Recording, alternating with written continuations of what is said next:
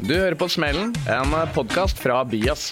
Mitt navn, det Sindre Reinholdt. Hei, velkommen. Og i dag så skal vi prate om økonomi.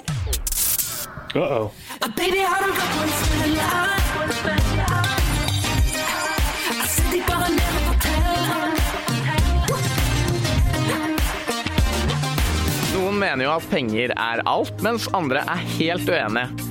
En ting klart da, og det at det en fordel å kunne bitte litt om det.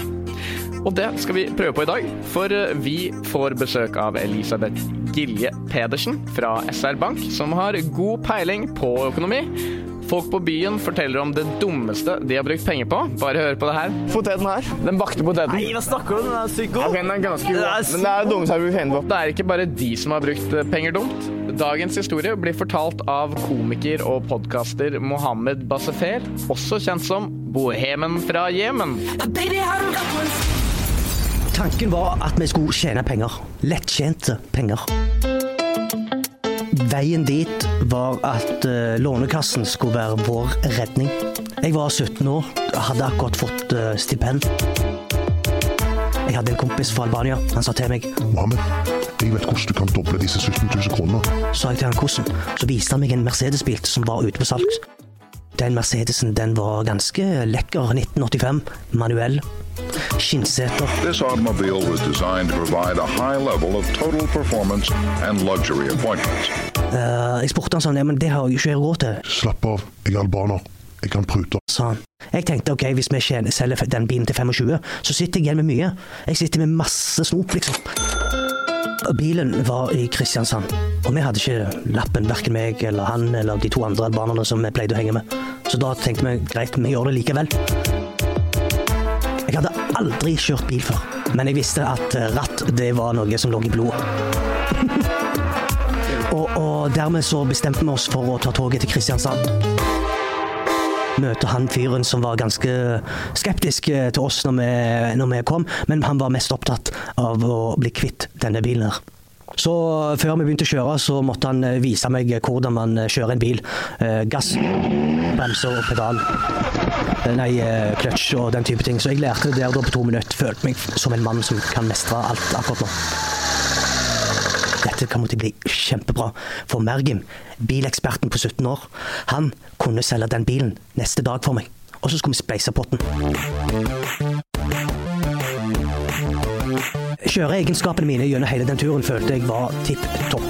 Jeg følte at jeg kunne kjøre et fly. Følte jeg eide verden.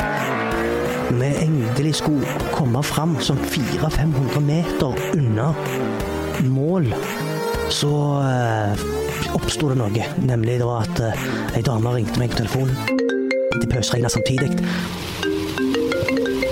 Så jeg svarer telefonen og kjører i 80-50-sone. Plutselig før jeg vet ordene, møter jeg på en trailer. Så nå det jo meg og 2 albanske kamerater og han som sitter bak meg. Og ingen av de 3 hadde belte på seg. For belter, det var flaut. Men det var jo ikke flaut når de så betonglastebilen. Det jeg tenker først og fremst på at den telefonsamtalen her må jeg legge på. Fordi det var en irriterende telefonsamtale. Men den andre tanken var, shit, nå må jeg bremse. Jeg sklei rett mot betonglastebilen.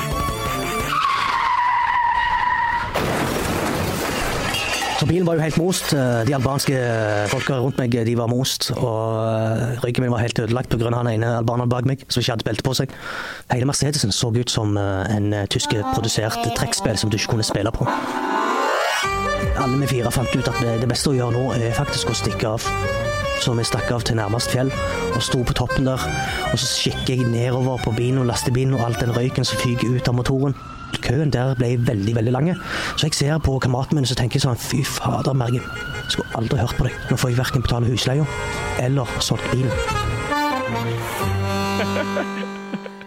Ja, jeg skal bare understreke at det var ingen albanere som døde i denne bilulykken, selv om det ble most.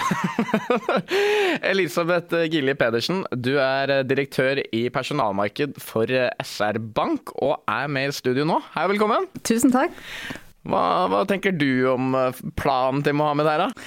Nei, jeg hørte han sa å investere i en bil. Og jeg tenker bil forbinder med jo at det er dyrt å kjøpe. Som regel så synker det i verdi, og så koster det mye å eie en bil.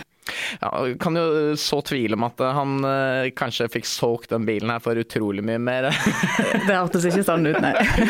Hvis du ser bort fra selve lyden av krasjet da, men hvor stor smell synes du denne situasjonen her var? Nei, det var jo utrolig kjipt når det lånte penger, og i tillegg så mister du det du har satt inn, og så sitter du igjen med gjeld etterpå. Det var jo dobbeltsmell. Ja, det er en dobbeltsmell, rett og slett. Ja. Jeg tror det er mange smeller som ligger her. Altså. Du har jo peiling på penger, og har selv sagt at du er litt glad i å gi råd om økonomi, og det er derfor du er her i dag. Men hvis man som en 17-åring da, som Mohammed plutselig får 17 000 kroner inn på konto fra sommerjobb eller stipend, det er det samme. Men hva anbefaler du da at man bruker pengene på? Nei, hvis du er 17 år og du får penger, så har du lov å unne deg noe kjekt da. Ok, så man skal ikke tenke smart med en gang? Jo, det kan du jo, men bare sånn at er du 17 år så vet vi jo at det er litt ting du har lyst til å kose deg med. Men jeg tenker det er viktig å bestemme deg på forhånd da. Hvor mye har du tenkt å bruke nå? Og så kanskje gjøre noe smart med resten av pengene da. Ja, så sette kanskje en 5 000 til kos da, altså 12 000 til sparing, for eksempel, eller noe sånt. Ja, for det som er bra når du gjør det, så har du jo mer penger til senere, så har du jo enda mer kjekt på et senere tidspunkt. Men hvis man først skal spare da, hvordan er det man bør spare pengene sine? Nei, altså først bør du tenke på at det kan være smart å ha en sånn reservekonto i bakhånd da. Sånn at hvis det er noe som skjer som du ikke har regnet med, så har du noen penger på lur. Så slipper du å låne penger da. Ja, er det man kaller for en buffer på en måte? Ja, det stemmer. Ok, hva er en buffer da? Nei, det er egentlig en konto som du kan velge å ha pengene på, sånn at ikke du har det på en vanlig brukskonto. At du har det i bakhånd og gjerne ikke har det tilgjengelig til enhver tid. Hvor mye penger er det jeg bør ha som en sånn sikkerhet da? Det er jo veldig individuelt, men jeg tenker jo at hvis du har begynt å tjene penger, så kan det jo være smart å sette av et visst beløp hver måned. Ja. Sånn at hvis du gjør det med en gang du får lønn, så er de vekke, og så tenker du ikke på de, og så kan du kose deg med resten. Men hvorfor er det dumt å ha pengene stående bare på den brukskontoen? Da sier de fleste at da er det veldig lett å bruke de i det daglige. Ja. Det er noe med det. Ja. Det er kanskje litt vanskelig med en gang det står en stor sum der, så føler du deg gysla rik. Jeg husker selv fra da jeg fikk min første lønning og var sånn 15 000 kroner, jeg kan kjøpe hva jeg vil! Jeg har jo en sparekonto som jeg overfører penger til hver måned. Men det jeg opplever da er jo at det er himla lett å overføre pengene tilbake til brukskontoen min, siden sånn som mobilbanken er veldig sånn enkel og grei. Det er bare gjort med et par tastetrykk. Det kan jeg gjøre i kassa på Rema. Kan man låse disse pengene på noe vis? Ja, du kan jo få de vekk fra å ha det på en konto som du velger å ikke ha synlig i mobilbanken din, for eksempel. Og så er det jo det at hvis du tenker at noen av de pengene skal stå lengre, så kan du jo vurdere å gjøre noe annet enn å ha de på en sparekonto. Og hva er det man kan gjøre da, for eksempel? Nei, da kan du sette penger i det som vi kaller for aksjefond, som betyr at da er du jo med å investere i bedrifter og får en del igjen fra det. Ja, er det sagt at man får noe igjen for det? Altså over tid så har det jo vært det, men det er så viktig å tenke på, da må du at pengene står en stund. Når du sier aksjefond, er det det samme som en aksjesparekonto? Ja, for en aksjesparekonto det er en plass der du samler aksjer og aksjefond. Hva er et aksjefond egentlig? Et aksjefond, da er du med å eie i et antall bedrifter. La oss ta et eksempel at du har et aksjefond hvor det er 20 selskaper. Og det kan jo være forskjellige typer selskaper i forskjellige land og forskjellige bransjer. Så det betyr jo at hvis du, Sindre, kjøper en aksje i et selskap, og det selskapet går veldig bra, så tjener du mye penger. Men går det dårlig, så kan du tape alle pengene. Men hvis du kjøper et fond, så har du for eksempel 20 selskaper. Ja. Og da er det jo mindre risiko, fordi at hvis det er ett som går dårlig, så trenger jo ikke de 19 andre gjøre det. Nemlig. Ja. Ok, så da har du spredd liksom faren da, eller? Ja, ikke sant? Det har du, fordi at du trenger ikke tenke så mye på hva for noen selskaper du mener bør være der, for det er det andre som tar seg av. Riktig. Og da, når man setter inn pengene der, så er det greit å la de stå litt mer enn bare en måneds tid da, for eksempel. For det er ikke noe garanti at det gir noe avkastning. Sånn som nå når koronakrisen kom, så vi jo at det var en periode hvor det gikk ned. Hvis du hadde hatt bruk for pengene dine når de var gått veldig ned, så jo det kjempedumt. For da verdien lav. Men hvis du lar de stå, så har de jo nå kommet opp igjen etter koronakrisen, de fleste. Og det betyr jo at hvis over tid så har du fått mer igjen for å ha hatt pengene her. Men sånn som Mohammed da, han kunne jo i teorien i stedet for å investere i denne bilen, så kunne han kanskje satt en liten slant inn på en sånn aksjesparekonto. Ja, det kunne han gjort. Og så måtte han da tenke på at da må han være villig til å ta litt risiko på disse pengene, og så må han tenke at da må de stå over lengre tid. Vi har jo snakket om brukskonto, vi har snakket om reserve- eller sparekonto, og vi har snakket om aksjesparekonto. Men når er det man bør sette inn penger på BSU? BSU det jo bra for de som skal kjøpe bolig. Og så det jo sånn at når du jobber, tjener penger og betaler skatt, så lønner det seg å begynne å spare. For det betyr jo at da får du jo trekke av 20% av det som du sparer hvert år. Og de jo da låst til å kjøpe bolig, altså, så det ikke så lett å hente ut de igjen hvis du plutselig skulle ødelagt bilen eller noe. Nei, det til bolig. Ja. Mange av lytterne våre jo unge, og pensjon virker ekstremt fjernt. Men det noe man bør tenke på allerede? Vi vet jo det at når vi blir pensjonister, så får vi mindre enn det vi har i dag. Men vi vet jo ikke hvor mye vi kommer til å få, men sånn en rundt regnet halvparten av det du tjener i dag. Ja. Og så det jo klart at det med en reservekonto og en BSU viktigst først. Men hvis du begynner å spare tidlig til pensjon, så betyr det jo at du trenger å spare et lite beløp, og så blir det jo mye da, for du har jo enormt mange år å spare på. Da det bare å fly ned til Granca, kjøpe seg leilighet. Ja, sånn at jo mer du klarer og jo tidligere du sparer, jo gøyere får du det som pensjonist. Ja, ikke sant? Så det kanskje greit å tenke litt frem, men hvis du skulle rangert det her da, hva man bør liksom, du får penger, du ung, hvilken rekkefølge det du bør tenke i? Da hadde jeg tenkt reservekonto først, ja. BSU, ja. Og så langsiktig sparing. Litt sånn på det personlige nivået da, hvis man i stedet litt på andre siden av spektret, ikke den aller beste til å spare, så kan det jo være interessant å kanskje bruke et Mastercard. Jeg var jo en av de første i kompisgjengen min som brukte Mastercard, og jeg husker kompisene mine var sånn, nå Sindre ute og sykler, altså Mastercard, det skumle saker. Men Mastercard skummelt? Altså hvis du bruker et Mastercard fornuftig, så det ikke skummelt. Men det som viktig å tenke på at det jo, du låner jo penger, så du må ha en plan på hvordan du har tenkt å betale de tilbake igjen. Ja, så hvis du ikke har en fast inntekt hver måned, så det kanskje ikke det lureste å begynne å trekke Mastercard? Nei, det det ikke. For det at når du skal begynne å betale renter på disse pengene, så blir det veldig fort dyrt. I den alderen, sånn 18-årsalderen, så det jo flere som kanskje begynner å betale litt sine egne regninger da.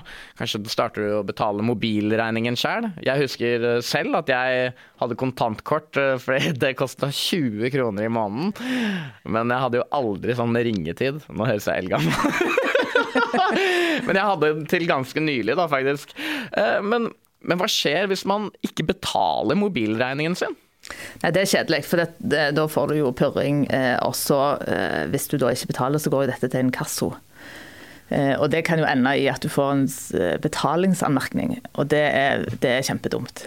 Hvorfor det dumt? Jo, for det sånn at når du da har spart på en BSU, du skal kjøpe den første leilighet, og så kommer du i banken og skal søke om lån, og så det en betalingsanmerkning, og det ikke bra, for det viser jo at du ikke har gjort opp for deg.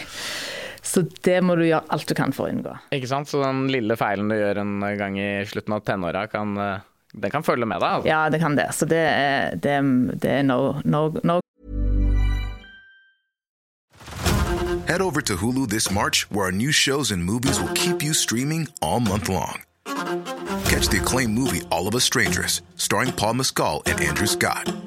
Stream the new Hulu original limited series We Were the Lucky Ones with Joey King and Logan Lerman. And don't forget about Grey's Anatomy. Every Grey's episode ever is now streaming on Hulu. So, what are you waiting for? Go stream something new on Hulu. Good. Elisabeth, du blir værende her i studio, og vi skal en tur ut på gata. Vi har stått i pøs, surt vær nede i Vågen rundt midnatt for å snakke med dere som var ute og spurt hva de dummeste investeringene dere har gjort.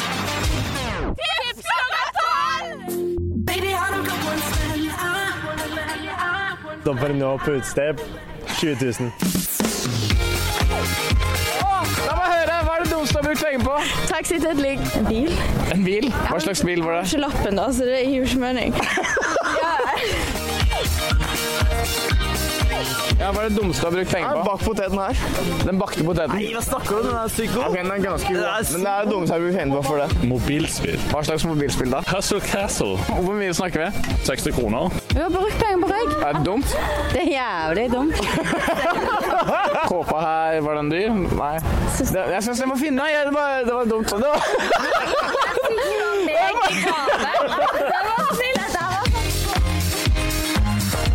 Hva er det smarteste du har brukt pengene dine på? Hus. Hus? Ja. Tesla. Leilighet. Champagne. Semesteravgift. Ja, det må være kokain og horer. Hvorfor kjøpte du den bilen? Jeg følte et press, men Fra hvem? på min far. Om å kjøpe en bil? Ja, og nå kjefter han på meg fordi at jeg har kjøpt en bil og ikke har lappen. Hva er det smarteste du har brukt penger på? Sikkert en bil. Hvis du hadde fått 10 000 kroner nå, hva er det du hadde brukt de pengene på? Klær. Tomorrowland. Mannfolk. Jeg hadde kanskje hevet inn i aksjer nå, siden jeg er militær nå. Sikkert mat. Helt garantert. Helt garantert. Kanskje jeg hadde spart i det? Han hadde det. Spart i? Dessverre hadde jeg spart i. Kanskje det er et dårlig svar. Hvis du kunne valgt deg fra øverste hylle, hva slags mannfolk er det du ville brukt 10 000 kroner på? Ginger ale. Oh yeah! Ja, Elisabeth, er det noe å ta med seg herfra? Ja, altså det er jo at det er veldig stor variasjon, og det er jo bra, for det er at vi er jo forskjellige alle. Ja. Og han som var i militæret da, som ville kjøpe aksjer, det var jo kult. Ja, det er kult. Så ja, så kanskje du kunne tatt en liten del og spart. Jeg skjønner ikke hvordan han fikk til det, for da jeg var i militæret hadde jeg bare gjeld. Vi prøver å inkludere deg som hører på podcasten, og derfor så legger vi ut en story på Instagram vår Byas nå hver uke, der du kan gønne på med ting du lurer på til eksperten vår. Og her kan du Seff være anonym. Og skal vi se her, Renate Olsen, hun lurer på, hva er fordelene med å spare i fond kontra vanlig sparekonto? Fordelen med fond er jo at over tid så har du fått mer penger når de har stått der, enn på konto. Og så lurer hun på hvilke fond er det man bør spare i? Er det noe... Der er det mange forskjellige typer, og nå er det jo lagt opp til at du kan få råd digitalt via mobilbanken. Så det kan være en idé å gå inn og gjøre seg kjent der. Men hvordan fungerer det egentlig, lurer en anonym spørrer deg på, det med avkastning på fond? Ja, for det som skjer når du setter inn et beløp på et aksjefond, så kjøper du til den summen, og så får du et visst antall fra den summen. Ut ifra liksom hvordan er prisen på det fondet nå. Og så opplever vi jo ofte at når det stiger, så har jo du det antallet. Så når det stiger, når vi ser liksom Oslo Børs stiger, og så snakker vi om en indeks, så har jo du ditt antall, og så får du del av den verdistigningen. Ja, ok. Så det antallet der, det har du. Okay. Så det er egentlig bare hvordan det utvikler seg, som avgjør hva summen totalt sett er verdt. Når man først har satt inn pengene der, så er det ikke noe du får gjort med de pengene. Du bare sitter og venter. Ja, for da er det når du kjøper et aksjefond, så er det jo andre som tar seg av hva firma og sånn de blir satt i. Men det er også som er greit å tenke på. Hvis du sparer et beløp hver måned da, så vet du jo at hvis denne aksjekursen som vi ser når vi snakker om Oslo Børs, hvis den går ned, og du kjøper til samme sum, så kjøper du jo på tilbud. Ja. Hvis du skal kjøpe deg i buksa, og det er halv pris, så har du samme sum, og så får du 2. Og det samme er jo på aksjefond. Hvis du har en fast sum, og prisen, altså kursen går ned, så får du dobbelt så mange andeler da. Så hvis man er litt ivrig og litt på, så kan man rett og slett se, nå er aksjekursen veldig lav, og da kan det være en idé å kjøpe? Ja, så er det veldig få som treffer akkurat på det. Ja. Men det er derfor det er så lurt å ha et beløp hver måned hvis du har råd til det. Ja. For da slipper du å tenke på det, for da kjøper du jo til alle forskjellige nivå. Og da, jevnt over, i lang tid, så har man sett at dette gir avkastning. Og så er det Stian Gjelsa, han lurer på, har du noen smarte tips til måter å spare på? Hvis man bare skal spare, la oss si, til en bil da. For her jeg har sett at det står ikke BSU her, men hvis man skal spare til noe, la oss si 300 000 kroner da, så har du kanskje 4 år å spare opp det på. Hva tenker du den beste strategien å spare på? Jeg tenker hvis du skal kjøpe noe om noen år, så vil jeg jo tatt et beløp da, hvis du får en lønn, så vil jeg jo spare det på en konto da, sånn at de pengene står og vokser der, men også at de står trygt når det så kort tid. Ja, så hvis det en 4-5 års periode, så egentlig ikke aksjesparekonto det smarteste nødvendigvis. Ja, det også jo veldig individuelt, for det er jo en del som tenker at penger skal stå i 5 år, det helt ok det. Mutteren har sagt til meg at jeg kan godt få lov å bruke en konto i banken hennes. Ja, ja, men det er jo også en variant. Og at da kan hun være litt streng. Ja. Liksom hvis jeg spør sånn, kan jeg få litt penger, så sier hun sånn, er du sikker på at du vil ha de pengene? Da må du gå til mor og be om å få bruke hver krone. Ja, det kanskje en god sånn sikkerhetslås det der, altså. Ja. Vi har en annen som ønsker å være anonym, som lurer på, har man lov til å kreve inkasso av folk som man har lånt penger til av egen vilje, om man ikke får det tilbake? Ja, der det en sånn regel i forhold til at du må kunne bevise at personen har lånt penger av deg, og at det liksom en sånn vei du kan gå for å kreve disse inn da. Ja. Men hvis du låner privat, så kan det jo være smart å ha en skriftlig avtale på dette da. Ellers kan det jo være vanskelig å bevise. Det blir kanskje mye styr for 300 kroner eller noe sånt? Ja, det gjør kanskje det. Pilsen på byen i går, den har stått lenge. Og det kommer nye muligheter til å sende inn spørsmål neste uke, hvis du ikke fikk sendt inn spørsmål denne uka, men da blir det jo også et annet tema. I dag så fikk vi høre historien fra en optimistisk Mohammed som skulle tjene penger på å selge en bil. Og det gikk ikke helt som planlagt, kan vi trygt si. Så nå skal vi ringe Mohammed opp og høre hvordan det gikk etter jeg hadde tatt oss og krasjet denne bilen. Og da ringer det. Og vi får se. Tar han telefonen. Ja, hallo Sindre. Hallo Mohammed. Går det bra? Du, jeg sitter i studio med Elisabeth fra SR-Bank. Det siste vi hørte var at du krasjet med bilen din og klatret opp i et fjell og tenkte, fader, hva gjør vi nå?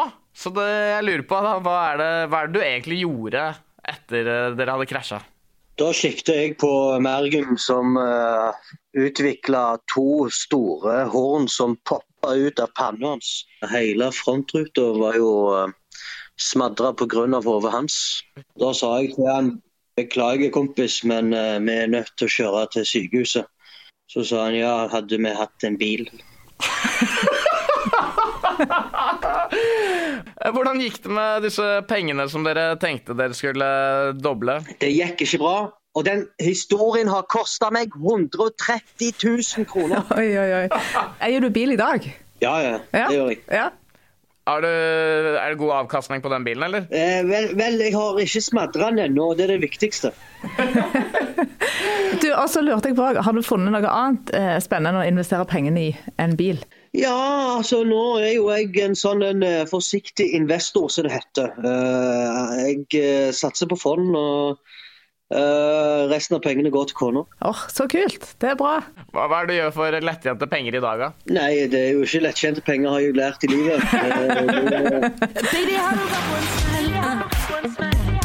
Likte du episoden, så setter jeg utrolig stor pris på om du abonnerer, liker, kanskje deler den med en kamerat eller venninne.